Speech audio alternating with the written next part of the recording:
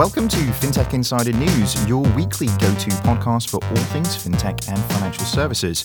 We've been downloaded now in more than 160 countries and are consistently at the top of the business categories on iTunes. Thank you very much for everything and all of those downloads. It really makes a difference to us. We're brought to you by the folks at 11FS. We believe that digital banking is only 1% finished, and we are here for the next 99%. And really exciting news, we turned 1 year old today, which is an amazing feat. I can't believe we quite made it, and I'll be honest with you, with this hangover, I can't believe I'm making it through this as well. I'm David Breer, and we're recording up here in Level 39 in London, the heart of FinTech. Joining me from 11FS, we have Simon Taylor. Simon, say hey. Hello. And this week, for the first time as an 11FS person, we have Andrea Sonia. Andrea, say hello. Hi, happy to be here. Jason is taking some much-deserved snowboarding holiday with his family, and Chris, our favourite FinTech ambassador, I feel like we need some sort of salute for that every time we do it, is off in Argentina and Brazil. He did, however, send us a little audio podcast. So over to Chris. Hello? Hello? Is this on? Oh, okay. Well, welcome. My name is Chris Skinner, and I'm my new weekly spot as Global Ambassador for Innovate Finance. FinTech Insiders have kindly given me 5 minutes to tell you about what the ambassador saw. It's like what the butler saw, but not nearly as interesting because it's just really about technology and banking and financial services. But that's how it goes on FinTech Insiders, I guess. Anyway, I'm going to be reporting weekly from wherever I am in the world, telling you what I've seen. And this week I'm in Latin America, in Brazil and Argentina, which is fantastic. And I came here back in 1992 was the first time. And it was very different back then in that, there was lots of signs, graffiti around the Buenos Aires saying Los Maldivas son Argentinos.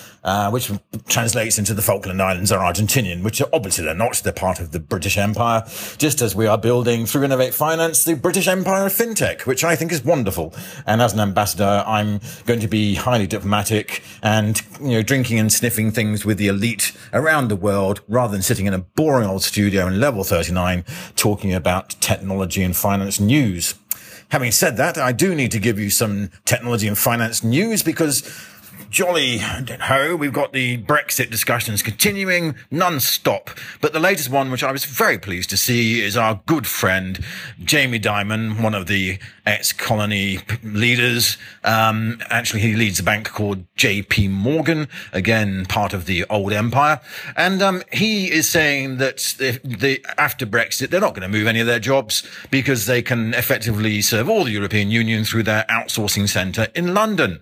I love this idea of London being the nearshore, offshore centre for European financial services. But it is funny that before the Brexit vote, this Jamie Dimon chappie, who's the chief executive of the bank, said that thousands of people will be moving out of London within his company, 16,000 jobs, in fact. And now not one. Jolly D. I do love the way in which we can be so consistent in our view of the world. Having said that, yesterday I was in Brazil and being entertained by lots of salsa, samba and, sugar loaves and things. And as I came across the bridge into Argentina, I thought, well, that's the ambassador leaving Brazil, so I call that a real Brexit. Anyway, that's it for this week. Next week, I will be in Pakistan. I would love to be joining you in the Innovate Finance Global Summit, but as a global FinTech ambassador, I have to go around the world, basically being entertained in low places. Anyway, I shall talk to you next week. Toodle pip. Have a lovely time. Great, and thanks for that, Chris. Can't wait to hear your next dispatch from your travels. One more thing, just to give you guys a heads up, there is no news next week. We're sorry to disappoint, but we're going to be taking a little bit of a spring holiday break. Instead, on Monday, you'll be hearing an excellent interview with our friend Alessandro Hattamai, managing partner at the Pacemakers. And I think that's probably the first time I've said his name right that I ever... No, still said it wrong? Sorry, Alessandro. I'll keep trying. An army of hats, man. Just think an army of hats. Hat army. Indeed. I keep getting it wrong. Anyway, on with the news. Today we have some excellent guests again. We have Richard Morgans, who is head of digital lab and fintech ecosystems at TSB. Say hey, Rich. Hey, Rich. Nice. Old joke keeps coming back. And we have Misha Jessel Kenyon, Am I saying that right? Yeah. Wow, nailed it first time. Publishing manager at Raconteur. Say hey. Hi. And back we have Ali Patterson, editor-in-chief of FinTech and Finance. Say hey, Ali. Hey, Ali. And on with the news. So first up in the news, we have a piece on Reuters. So this is the financial institutions risk 24% of revenue loss from fintech. And this is according to PwC. What do we think of this one? Well, I think PwC would like to sell some work in their consultancy practice, obviously. But aside from that, this is one of those where a consultancy goes out and interviews a whole bunch of people and they say something that you'd expect them to say. So 88% of respondents who are senior executives in banks came back and said that, yes, we think that fintech is going to have a material impact on us. And 82% of executives that were interviewed said they plan to combat that by collaborating more with fintech, which is kind of like, okay, so fintech is going to disrupt us and we're going to solve this by collaborating with fintech. It's a bit circular and it's kind of the same old answer. What happens to we're actually going to transform our business? We're actually going to get capable in a digital age. There's kind of a missing story here that between the collaborating with fintech and 2 billion on digital transformation, that's kind of end product that feels like it's missing for me.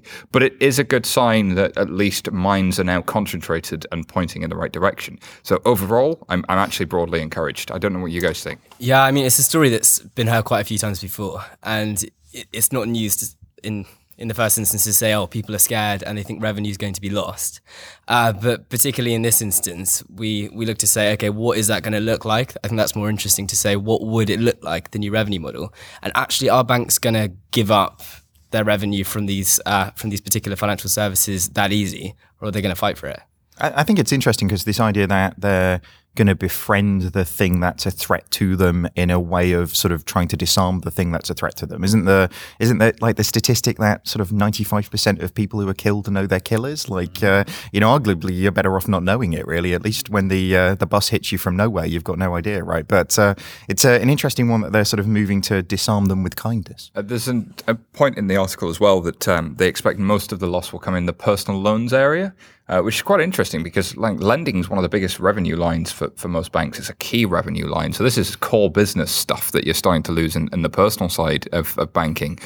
So it says to me that perhaps it's time for banks to think where they want to collaborate and where they want to compete, because saying we're going to collaborate with fintech isn't enough. We're going to collaborate with fintech in these areas, and in these other areas, we're going to get really, really good and agile and fast and launch new products. And I haven't heard that strategy really clearly articulated yet. I'm sure it's out there, but I personally haven't heard it. So this PwC article is definitely significant, and I spoke to Anna Herrera at Reuters about the story. Okay, so I'm here with Anna Herrera, who works for Reuters. Anna, good to have you back on FinTech Insider. Hi, thank you for having me. Thanks for being with us. So you had a story this week about a story from PwC saying that they had a survey, I believe, saying that 24% of banking revenues could be at risk from fintech. What's the story with this one? And do we think this is for real? Is it something that's likely to happen? So this was their annual global fintech report where they survey 1,300 financial executives from different areas in finance, so also asset management, insurance. And they found that more people are now concerned that fintech might hurt their revenues. And people that they surveyed would be around 24% of revenues that are at risk. So they don't really break it down into much detail exactly how that's calculated, but that was the general figure that was in there, which I thought was interesting. Because I think at this point, it's kind of evident that fintech will have an impact, but it's, I think, also interesting to see how it will actually impact the bottom line of the big companies in the industry. No, it's very interesting that execs are starting to believe this now, and is it really going to impact those companies? There's also something about kind of 82% of them saying more collaboration is going to be their defense. Is collaborating with fintechs alone a valid defense here, or do we think we need to see more? I think they need to do more on their own. I mean, and also it's easier, I think, to say that they want to collaborate than to actually collaborate. And there's so many issues that slow them down. They kind of point to cultural differences and regulation as one of the big hurdles. But I think maybe they're downplaying the challenges posed by legacy technology and what it means to kind of integrate the newer trendy stuff with their slow back offices. The realities of that are certainly non-trivial as people try that integration piece. It's nice to want to work with something. It's definitely much harder to get it working. Yeah, definitely. And I mean, another interesting thing was that they talked about blockchain, which stood out there because it was kind of a broader piece. But they mentioned that like 77% of respondents thought that their companies will have some sort of blockchain running within their firm by 2020, which I think was, again, quite optimistic. So it's generally a very pro-optimistic fintech report. Interesting that, perhaps it's a sign of maybe people saying what they should be saying or saying what they need to say for the market, and they don't want to be behind the market. It's kind of like when you survey people on certain things about service, different cultures answer things and give different scores. Famously, the US are very strong on service, and the Germans tend to rate it lower or more honestly, whichever way you would choose to look at it. So it's definitely something that might be cultural in banking at the moment to say, yes, we're going to do all the things with fintech because we think we should. Whether or not they actually follow through with that is an interesting question. Yeah, and we are seeing more, at least one that I can recall of now, mentioning fintech within kind of their shareholder letters and calls. So Jamie Dimon this week in his shareholder mentioned that they were going to do continue with fintech collaboration, and they listed some of the things that they were up to. And this was certainly not something that you would see, like, say, 4 or 5 years ago. Whereas now it's actually something that I guess they want their shareholders and their analysts. No, that's very true. If it starts to become the story you're telling to the market, then the market starts to expect to hear it. And then that starts to affect share prices. And then it does become something that becomes more strategic inside an organization. So something that maybe we'll see more of. Alrighty, Anna Herrera from Reuters, thank you very much for being on FinTech Insider News. Cool. Thank you very much, Anna. Moving on to do the next one then. So we have an article in Finextra. This is FCA vows to tackle fraud on lost and stolen contactless cards. Seems like quite an interesting one for the FCA to sort of step into. What do you guys think about this one? Tell me about my gran. Because Ali, tell me about your gran. Well, she sounds wonderful. My gran, every Christmas for the last 2 Christmases, has given me one of those little contactless defensive card things to put it in. Oh. And the first time I saw her take out her bank card, I kid you not, she unwrapped it from silver foil because she was so paranoid. That's amazing. Of actually getting someone coming up and swiping and taking the money off. So she wraps it up and then sends out the little card thing. But you're talking to a guy with a tape over his webcam. So you want one of these ones? Wow, we're dealing with fancy one. the 2 most paranoid people ever. Like, what are you doing that somebody couldn't see it? Like, that's the worrying thing. So we have to use that laptop too, Simon. That's what I'm saying.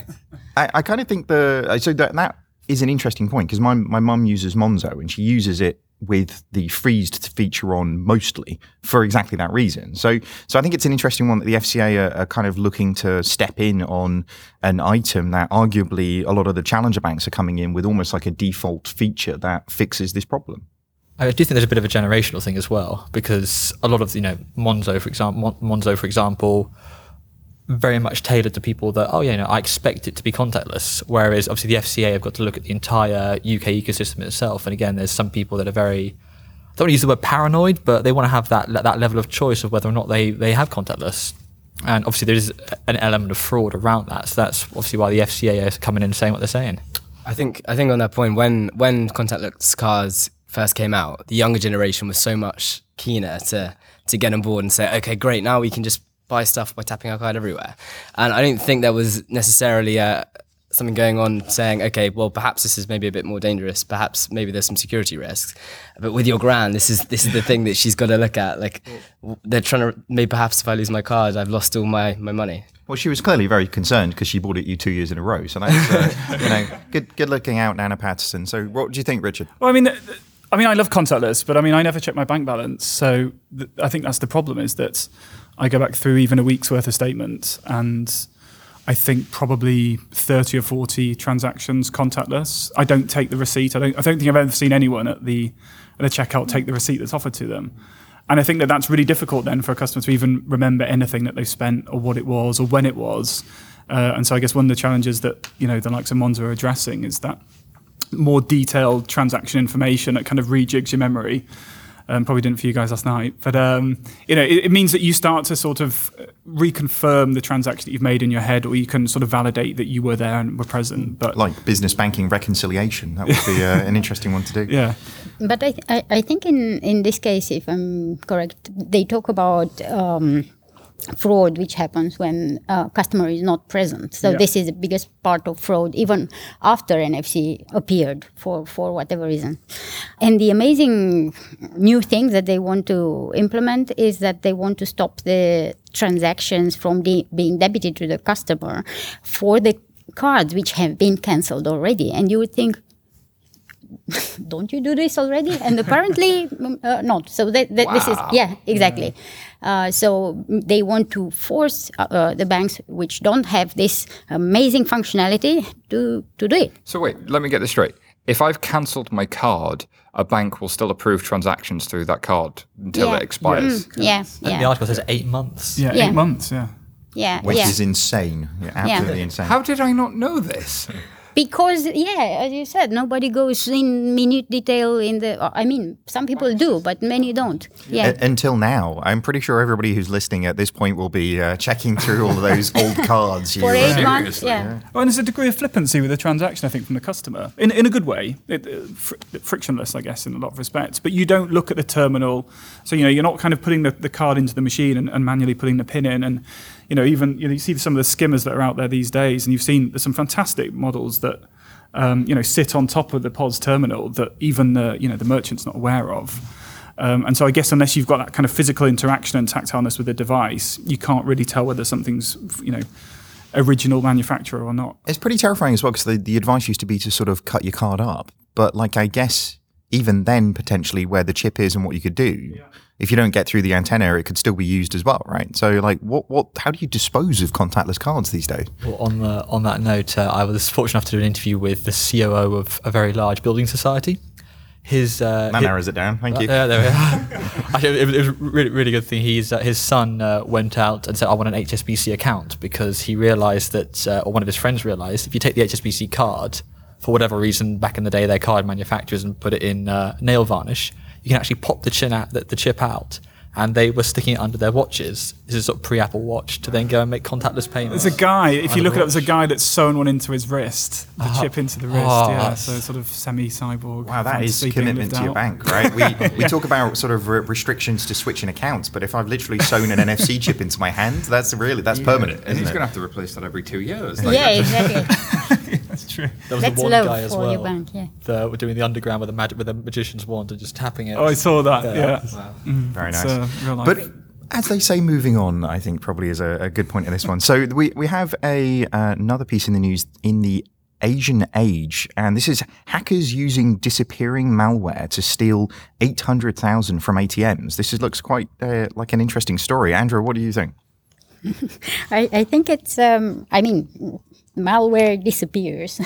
It would be stupid to leave it there with identity details or anything. It's interesting how it worked on ATMs. So what happened was that hackers from Russia, apparently, hacked 2 Russian banks, and they instructed the ATMs to deliver the cash physically with an amazing speed. So in 20 minutes, each ATM machine would spit around $100,000 equivalent. And the only thing remaining on the machine was a log, take the money, bitch, which apparently was a message appearing for those who turn up to pick up the money, and the message appeared on the screen. So it was like... Feels like some Darren Brown thing, where somebody's been hypnotized to go turn up in an ATM that's emptied itself, and they're all hypnotized, and then they drive a van, and then it's just... So they filmed this. So they've seen on the CCTV cameras. But otherwise, there is no other trace than the message and the film. And so this comes on the back of the Swift hack that happened in the Bangladeshi central bank, and there was rumours of state-sponsored actors there. And then now we're getting people attacking the systemic infrastructure it appears here. Because if they haven't done it physically, if they haven't gone into the device itself, they've come in through the network. And if they've come in through the network, they've probably compromised some node in that network. And by node in that network, it's probably a member bank and a member organization that's been compromised. So it makes you think that the responsibilities that these organizations have is phenomenal, but also that they do wield massive power if anybody can get access to them. And cybersecurity is more important than ever. Still, this thing has kind of a movie vibe about it, right? It's got a kind of Ocean's 12 feel. It reminded me of a story, a real story, and it was also a movie about Stuxnet. If you have seen or heard about it. Stuxnet's incredible. Considerably more complex, to influence the infrastructure of a very secure nuclear plant. But here with the ATM, the logic is the same. It's the interaction between software and physical. So Stuxnet, if you haven't heard of it, folks that are listening, check that out on YouTube. There's like a 7-8 minute video about Stuxnet. And this was a piece of malware that was written, put out into the internet, affected hundreds of thousands, if not millions of machines. But it would only wake up when it realized it was on a specific type of terminal and specific type of device. And then eventually it realized it had gotten there, and then it would wake up, and it was designed to deal with that one specific thing and shut down a specific part of nuclear. But even then, it didn't just shut it down. It would make the readouts on the terminals appear incorrect so that they actually overheated, but they appeared correct to the people that were using it. It's really clever stuff. But now that code is out in the wild for anybody to see. So yeah, it's an interesting question as to whether people are using that malware. And it's an interesting question as to how well are organizations protecting themselves and prepared for this sort of thing. Do they even know about this kind of stuff? Because that stuff's out there. One thing that's interesting on this story is it says there's actually no trace left behind apart from the thing saying "take my money, bitch." Apart from that, there was no logs, no visible way of actually getting in the system. So it's likely they're probably going to do it again somewhere else. Nice. Sounds like a good system. Ocean's 12 was good, but definitely Ocean's 11 was the one my favorite. I don't know why. I wondered if you were going to pick up on that. Yeah, that was intentional trolling. Indeed, yeah. You've got the female remake coming out next year as well. Indeed, sounds good. Ocean's 14. Next up, we have a article in Quartz, and this is how you can set up a VPN in 10 minutes for free. Feels like increasingly on all sides of the water we're sort of needing this, both in the UK and over in the States. But this is some change in legislation over in the US where ISPs can now legally do all sorts of quite terrifying things with your data. Have you guys looked at this one? Yeah, and obviously it's a complete shift from, I think, where they were a couple of weeks ago. The big challenge here, I think, for the consumer is that it's how far this message gets articulated down to the everyday user, because I think you've got the kind of followers of this kind of headline that will really understand what that means in terms of data and privacy and access. But I guess the vast majority of the US public, they probably won't react too much and really realize what that means in terms of data interference and what's being exposed out to the world, essentially. Well, so a few of the things that they're now potentially able to do it, according to this article, is sell your browsing history to basically any corporation or government that wants to buy it, which sounds terrifying, hijack your searches and share them with third parties, monitor all of your traffic by injecting their own malware-filled ads into the websites that you visit, stuff undetectable, undeletable tracking cookies onto all of your non-encrypted traffic, pre-install software on phones that will monitor all traffic, even secure traffic, and before it all gets encrypted and actually sent to any of the vendors that you're using. So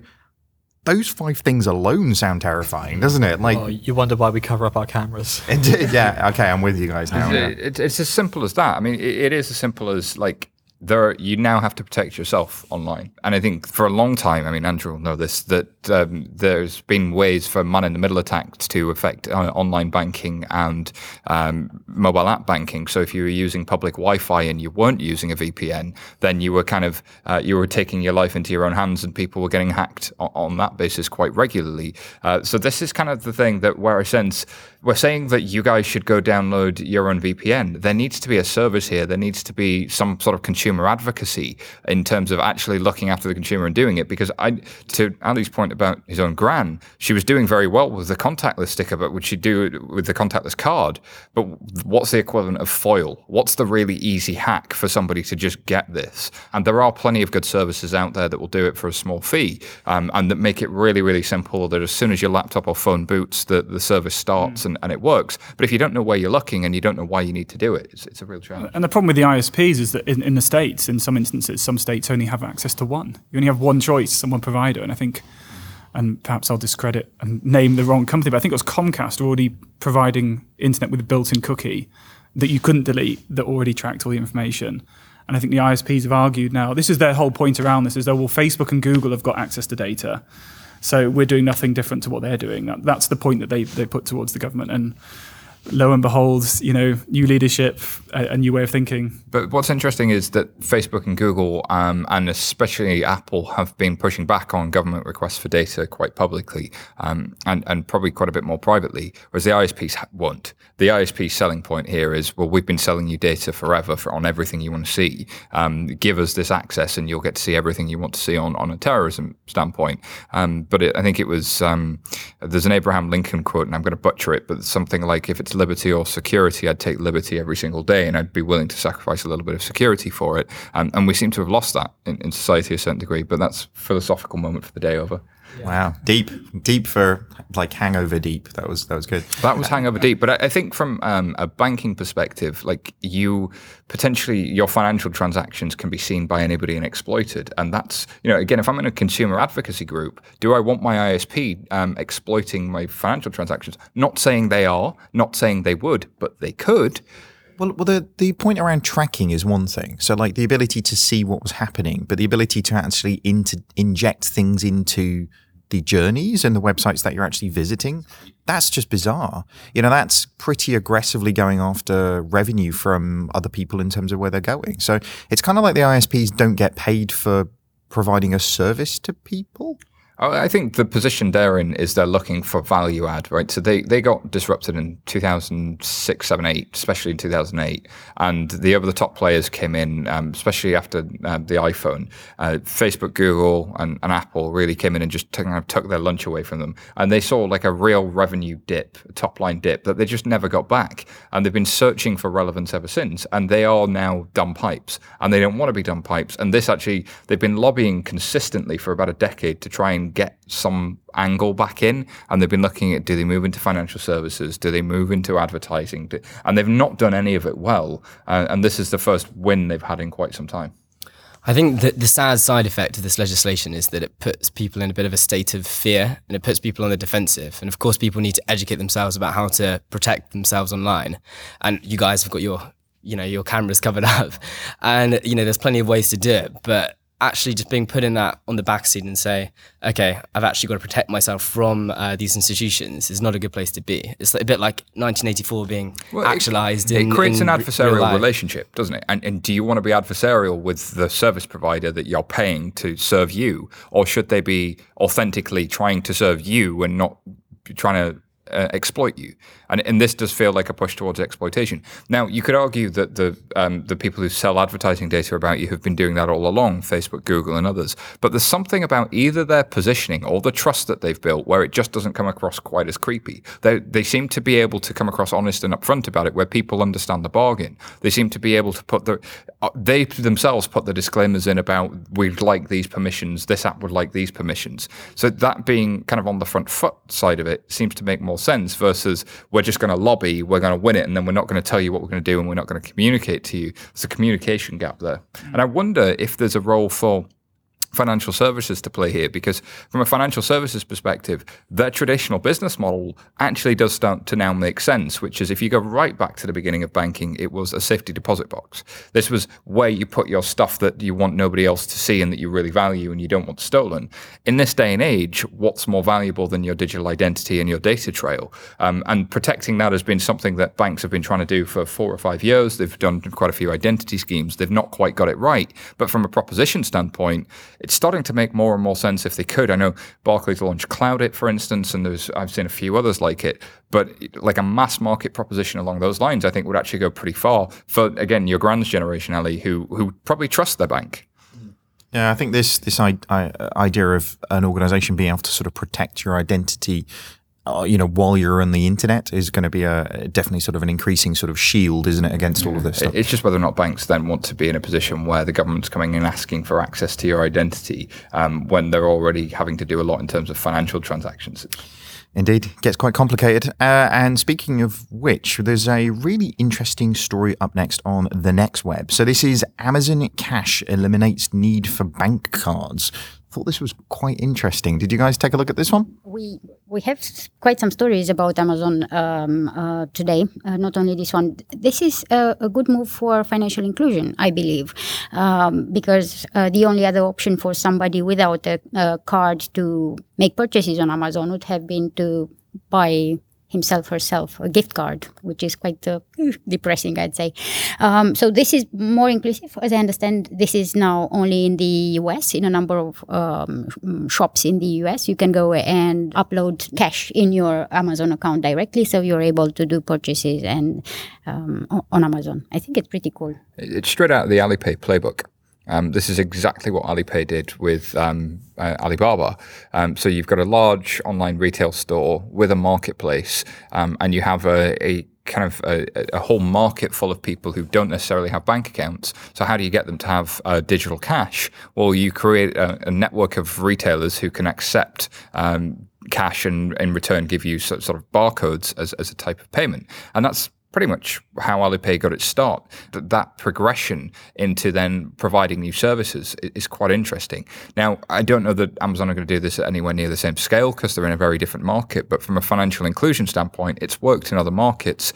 Interesting one to watch. And again, I echo your sentiment, Andrew. It makes sense. Let's see if they do it in other markets and let's see if they do it more. Because if they do, this could be an interesting wedge product for a wallet type piece, which we've been waiting for Amazon to do and they haven't really done. Yeah, and especially I was thinking in market where Amazon doesn't have a presence like here in UK, but people want from other countries to buy from Amazon, and because of the card fraud, this is always a problem. If you establish the network where people put money in a shop, so physical money they put in their account, then this is somehow mitigated, because if you pay for that thing, for sure you want it delivered to yourself, not to somebody else. So yeah, it's a solution like this for other markets. Yeah. Yes, it's a great way of, shortcutting the unbanked problem. So getting to those people who aren't banked, don't have financial services, and saying, okay, we're not going to wait until the banks solve this problem. We're just going to find some way of enabling them to shop on our platform. But in countries like the UK, I can't imagine people going through the arduous task of going into the shop and setting up this extra account and paying like that. I think that the fraud risk probably wouldn't be enough to make me do that personally. I suspect I don't know. I'm going to be controversial and disagree with you and say I think we'd see some demand. I think you'd see it especially in the social welfare sectors and the low income groups. People that their only choice at the moment is Argos and Bright House, and paying for things on the Never Never and layaway and kind of taking on a load of debt would probably like access to an Amazon marketplace where they can get things at a reasonable price, especially if they're living a lot of their life cash in hand. Now, will that be successful? Will it get scale? I don't know. Is there an age restriction on the service? So, I mean, in terms of children as well, you kind of see the story of that's interesting. Pocket money or Christmas money coming in and being able to pay for the items that you'd otherwise have limited access to. That's an interesting idea. It doesn't say in this article. One to watch, definitely. And not the only story, as you say, Andrew, that we've got from Amazon. So this is one on Finextra. Visa and top UK banks get behind launch of Amazon Business, which is quite an interesting one. So obviously, there's the old sort of, at some point in the future, all you're going to see in your statement is PayPal and Amazon and whatnot, and no real data. And what this is actually enhanced transactional data being made available to Barclaycard, Citi, HSBC, and Lloyds Bank. So giving like full basket level data to those people to really start enriching that statement experience for people. So seems like a sensible thing to do. I wonder why Amazon are giving this away, though. That was the bit that I was struggling with in here. I think it's to grow their marketplace, isn't it? Like, they want more small businesses on their marketplace. The banks want more transactions at those small businesses. And from the banks, they can probably say, hey, here's some enhanced reconciliation with Amazon that makes you sticky for us. I don't know, that last piece really makes sense. I don't know what the value prop for the banks is on the small businesses side. That's the piece that's missing for me. But usually the services for small businesses are not very developed in the large banks. So whatever you can do to help them manage their business better, I think it's a bonus. And they're saying 100 million products will be available to these companies when they sign up. That's terrifying scale that Amazon has got now, isn't it? Yeah, but it's like when you go to Amazon, it's not terrifying because it's a very long tail. So you look at whatever interests you. I think the point is if you move your purchasing function to Amazon, and as a company, small, medium company, you can purchase only from Amazon. It's a bonus for them. It's an interesting idea, because then what you're saying is, like, as a small company, we're going to buy all of our laptops, all of our screens, all of our technology equipment, or anything we need in terms of office stationery, all that kind of stuff from Amazon. And as a result of doing that, because we're buying it with our corporate card from Citi or Barclays or whoever it is, then we don't have to do any admin over the top of it, because we've got all the data there and it reconciles a lot better. You can kind of see that being quite neat, actually, especially with how much you spend on Amazon, David. I know. I'm sort of almost coming to the conclusion we got there first on this one, just by nature of pretty much everything you can see in this room was bought on Amazon, unfortunately. So, but maybe we'll move to this soon. Let's hear from our sponsors. The Financial Times guides you through complex issues. In divisive times, don't settle for black and white. When you need the full perspective, turn to ft.com. Become a subscriber today. Search for FT subscription. Critical mass. That's what turns the smallest ventures into life-changing forces. Reach critical mass by joining Temenos Open Marketplace for fintechs, opening up access to 2,000 of the world's largest financial institutions. Don't just take our word for it. Temenos Marketplace has just won Reader's Choice Best Emerging Innovative Technology Product and Service at the 2016 Banking Technology Awards. Join Temenos now. We make the money go round. Let's be honest, most digital banking experiences just aren't that amazing. Learn how more than 180 banks worldwide, including Barclays, Deutsche Bank, and BBVA, innovate faster with Strands as their trusted fintech partner. To find out more, visit strands.com today. 11FS Pulse Update. Hi, this is Ross from 11FS. And this is Megan from 11FS. In today's 11FS Pulse Update, we look to Norway and a payments app called Vipps. Megan, how did Vipps start off? Well, Vipps was developed by DNB and launched in May of 2015. And even though it was developed by DNB, it was available to customers of any bank in Norway, and around 40% of the users actually weren't DNB customers. About a month ago, DNB actually opened up the platform to the other Norwegian banks. So while DNB will still have a majority stake in Vipps, the other banks can get involved. And this was largely a move to counter off foreign competition from other propositions like mobile pay, which is coming out of Denmark, and the likes of Apple and the other consumer giants before they make a play into the Norwegian market. And getting into the service itself, users of the app, what can they do? Oh, well, there's a lot they can do. In addition to sending money to anyone via their mobile number super quickly and paying merchants, there's some nice little features that we think put Vipps above and beyond the typical peer-to-peer payment app. This includes the option to receive a notification when the nominated debit card is set to expire. They can receive bills to the Vipps app, which they can then pay within the app. And there's even this really cool social aspect where you can chat with people that you have made a payment to. And I believe that there's some neat third-party integrations. Can you tell us a little bit more about some of those? Sure. So you can actually pay with Vipps in third-party apps, such as the Oslo Transport app. So if you need to buy a bus ticket, you can pop into that app, pay with Vipps, and then in a few seconds and a few clicks, you've bought a bus ticket with Vipps. Nice. Thanks very much for that, Megan. And if listeners want to find out more and actually see payments being made and how these integrations work, where should they go? They can head over to our website at 11fs.com and look up 11FS Pulse. On there you can play back this and hundreds of other end-to-end digital banking journeys from traditional and challenger brands from all around the world.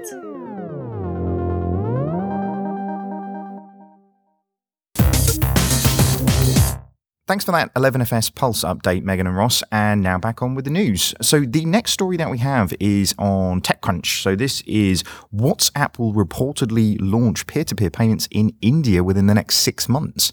That sounds like a pretty big deal. I think it's a huge deal. And what they're saying here is they're working with WhatsApp plans to use UPI, a cross-bank payment system backed by the government, to begin to enable payments between users in the next 6 months.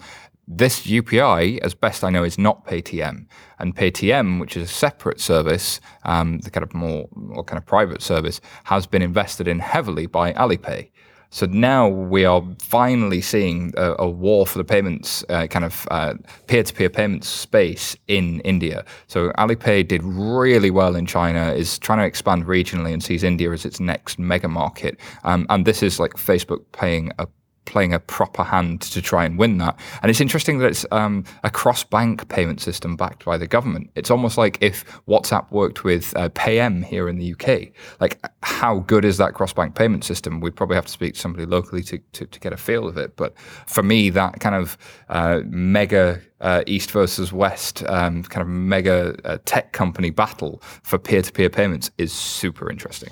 Yeah, do you think though potentially this one, given all of the sort of demonetization and everything that's happened, and obviously there's been a real rise of mobile payments out there, they're sort of jumping on the bandwagon after it's left to a certain degree?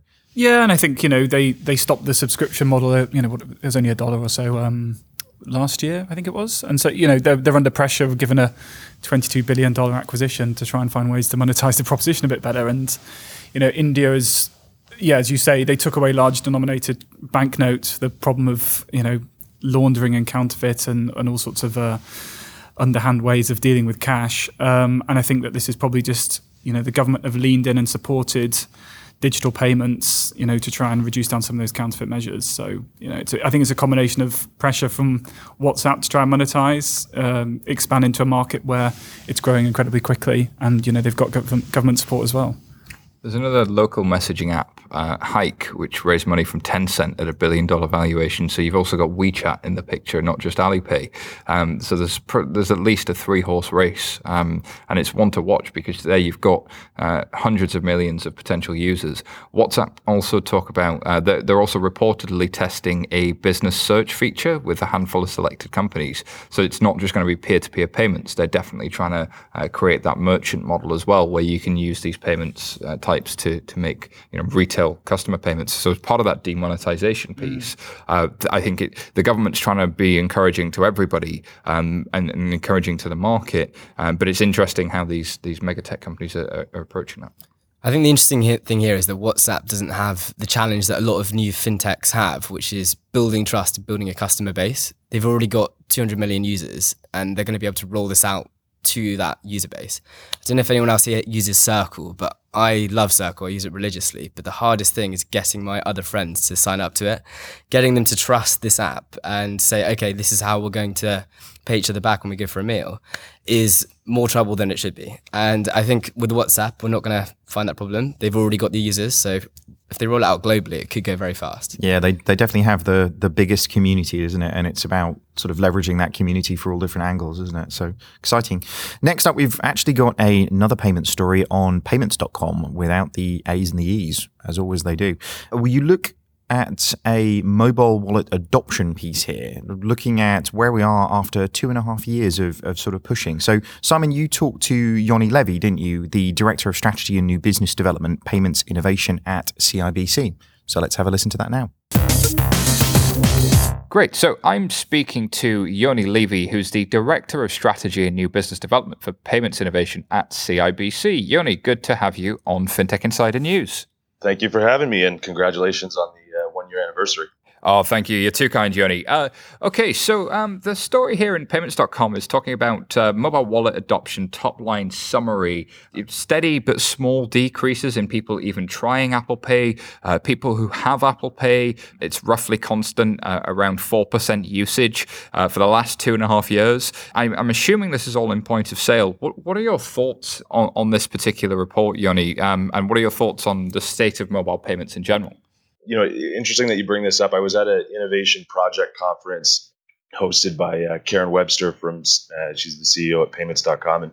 And she revealed this study at that conference live on a panel titled, "Have Mobile Payments Lost Their Way?" And there was representation from Google and from Samsung at that panel. Sort of the reaction to this was interesting, but a common theme across the entire conference was sort of the thinking about mobile payments and it being one of the most kind of overrated topics out there. Google at the conference immediately pointed out, it's a US-based study. It only takes into account point of sale. And so they had seen, more promising results in other more NFC mature markets. And so Canada being an example, Android Pay is not in Canada yet, but other more mature NFC markets were something where they saw better results. Even leading beyond that, Samsung brought up an interesting perspective.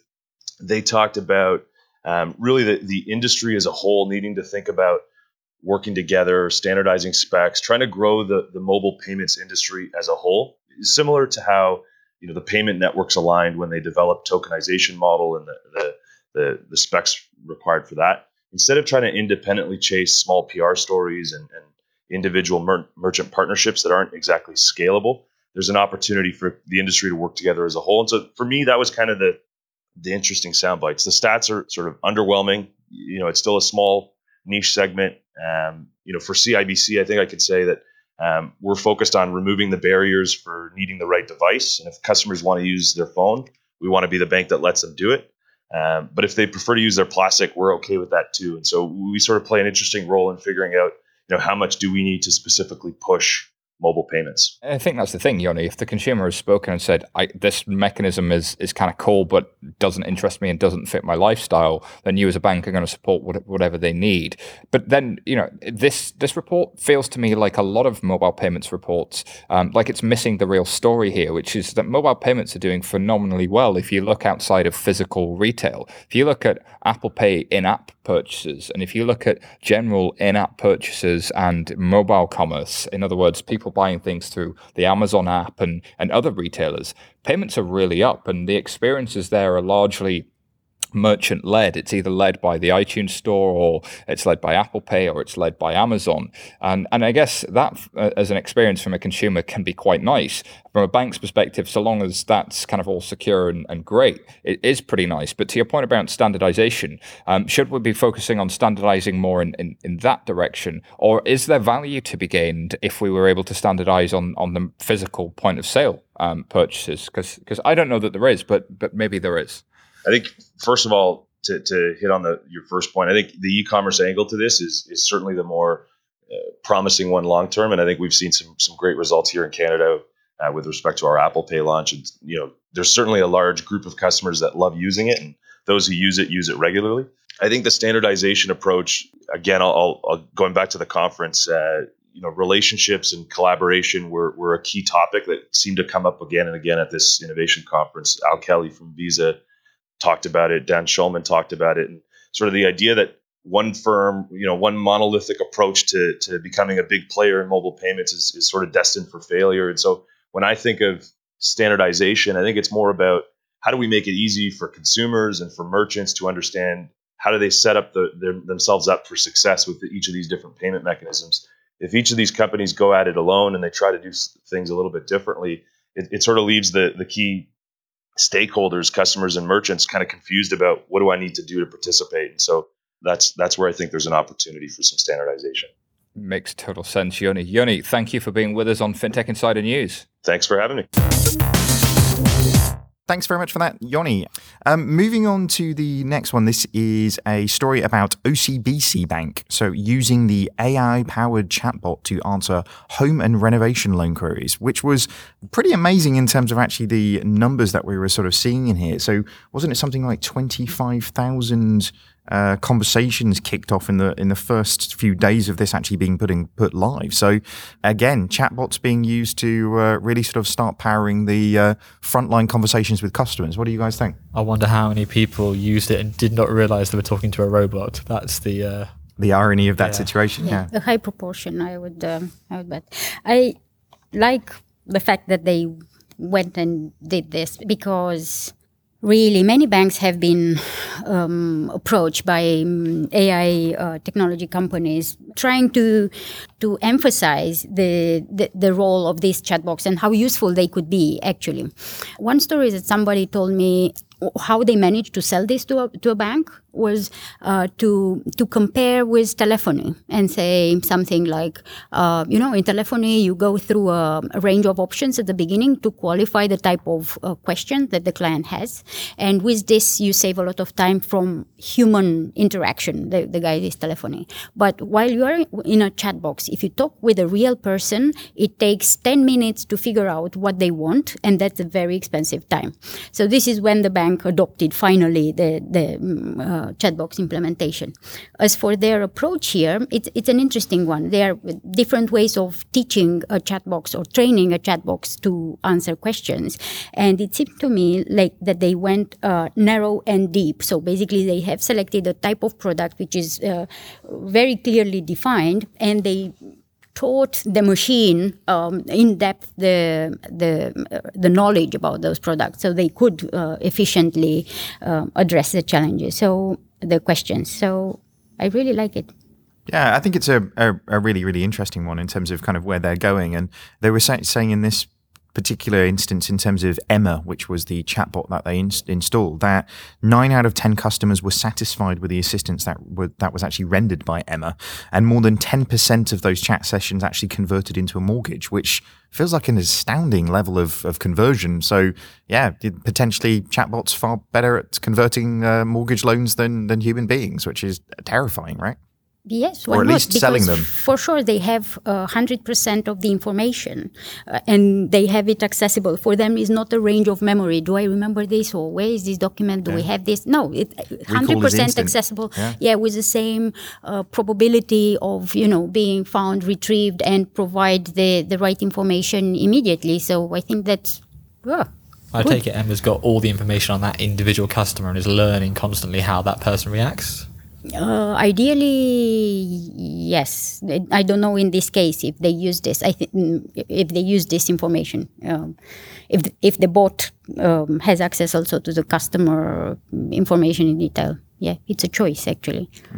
I guess the point where you can actually start seeing, and we've talked about artificial intelligence a number of times before, but at the point where they can actually see the impact over time of the advice that they're giving as well, then it starts to be pretty intelligent, doesn't it? In terms of not only obviously in medical terms, the sort of prescription that they're given, but the actual reaction to the prescription that's being taken. So it'll be interesting to see how this one evolves over time. The more data these things get, the better they are, aren't they? And the next story that we've got up is on the register. So this is sad news for the Australian banks, who were sort of quite fearlessly fighting Apple as they do every week on the show. So Banking Group denied access to iPhone's NFC chips. So this is the news that the regulator, so the Australian Competition and Consumer Commission, which is quite hard to say with a hangover, I'll be honest, has unfortunately not allowed the 4 Australian banks wanting to gain access to the chips on iPhones.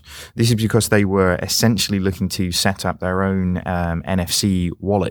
And predominantly it looks like this was turned down, not only because I'm sure Apple would have a massive hissy fit if this was passed in Australia, but because the commission actually felt that the Australian organisations would unfortunately massively favour their wallets in this system in terms of what it was doing. So it would essentially be taking it from one massive monopoly trying to defend their own territory to another massive group of people who would want to defend their territory. A massive monopoly that produced the device and got a bunch of people to buy that device with the chip inside it, versus a bunch of people who wanted to basically have first right on somebody else's device with somebody else's chip in it. So you can see why neither of those options are great, but Well, at least Apple went to the trouble of getting you to buy the phone. That's my point. They did some hard work, didn't they, to make that happen? But it seems like this is probably the right thing for those guys to do. And is this potentially the sort of final nail in the coffin for the banks over in Australia to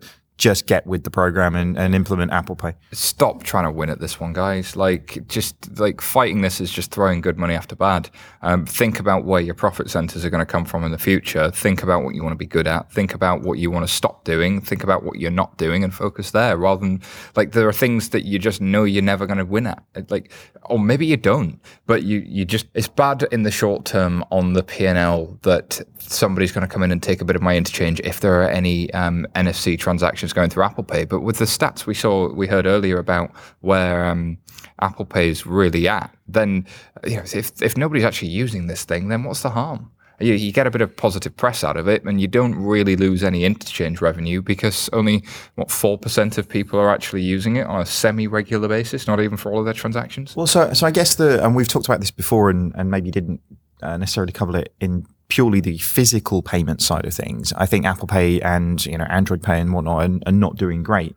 But as I bizarrely discovered, I'm using it twice a day to buy train tickets and didn't even think that I was using it. So all of the in-app stuff, like you're saying, I guess is a much bigger risk to these guys in terms of doing it. So was that included in the sort of 1-2%? Don't think so. But it definitely wasn't when we looked at this previously in terms of some of the statistics. So which is interesting, because when people look at mobile payments, they're not looking at mobile payments. They're looking at mobile contactless payments at a physical point of sale, which is actually only a very small subset. To a point there, what should banks do about the online payment space and the mobile payment space? Well, banks were disintermediated massively in the online payment space, not just with kind of card acquiring, but there was the whole companies like CyberSource and SagePay, and all of these companies appeared, and banks were they kind of shrugged their shoulders, and some of them offer those services and others don't, and life went on. And I think that you will find these intermediaries that fill the gaps where banks haven't done it effectively.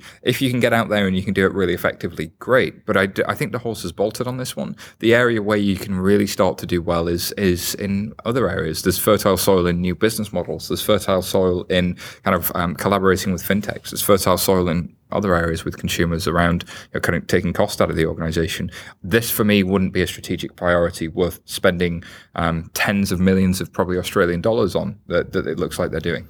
I wonder how much demand from the Australian public the banks are actually getting to implement Apple Pay. Yeah. If it's anything like the UK, there was a very small vocal minority of people who were really pushing the banks to do it, but that vocal minority tended to be on Twitter, tended to get access to journalists, and therefore had some impact. Probably a similar thing. So if you're listening in Australia and you're really frustrated that your bank isn't giving you Apple Pay, feel free to get in touch with us. It would be really interesting to hear from you. The last story that we've got is kind of a weird one, and not really a story, if I'm being honest with you. It was just a fun thing that we found on Facebook. In fact, actually, Simon, wasn't it your fiance who put this one on Facebook? God bless her. Harriet found this thing after having a day where she was really struggling with her top 4 tier 1 UK bank, UK high street bank's website, struggling to find her login details, struggling to log in. And she found this song that perfectly dealt with those feels. So if you've ever dealt with a user experience at a bank and hated it, then there's a song here by Louis Cole, the bank account song, that we hope you enjoy. And before we start playing that, because I'm sure you're looking forward to hearing this as much as we have been playing it in the office all week, I'd like to say thank you very much to our guests. So, Richard, thanks very much for coming along. Really appreciate you taking the time. Thank you for having me. Where can people learn a little bit more about you and find you online? Best place to look is probably LinkedIn. So there's some new roles within my team coming out hopefully in the next couple of weeks. So if anyone can bear working with me and wants to find out more, then find me on LinkedIn. Good plug. Misha, where can people find out more about you? Thanks. Well, I've got a report out coming out in the Sunday Times on the 23rd of April on the future of financial services. So I encourage you all to take a look, pick up a copy of the Sunday Times, and also have a look on raconteur.net. And secondly, about me personally, on LinkedIn. I'm sure you'll be able to find me off the back of this. Perfect. And Ali, thanks very much for coming in. Where can people find out more? Thank you very much. I'm obviously at Ali Patterson on Twitter. Also going to plug a magazine. Got our latest version of FinTech Finance out with a world exclusive with Justin Trudeau, which is a definite career high, and I've got to brag about it while I can. Nice. It's free to subscribe and get a hard copy in the mail at fintech.finance. Cool. Very good magazine. And highly recommend. Superheroes in it as well, this one. There are some awesome superheroes in there, I have to say. So before we wrap up, I'd like to thank one of our listeners, Rich, for writing us a lovely review on iTunes. Let's have a quick listen to that review. An obvious 5-star. This week's news in particular illustrated why this is required listening for anyone working in or around fintech. Sharp analysis of emerging stories in the context of broader macro themes. This particular episode saw Chris Skinner's unique, funny, and unusual humor to the fore. Thanks for that, Rich. And I want to say a massive congratulations to the Monzo team who this week got their banking license. Well done, guys. We're really looking forward to seeing what comes next. So that's all we have for today. Thanks for listening. And if you like what you've heard, please subscribe to our podcast and leave us a review on iTunes. We love reading those reviews. So that's all for now. Back to Lewis Cole. Check my bank account.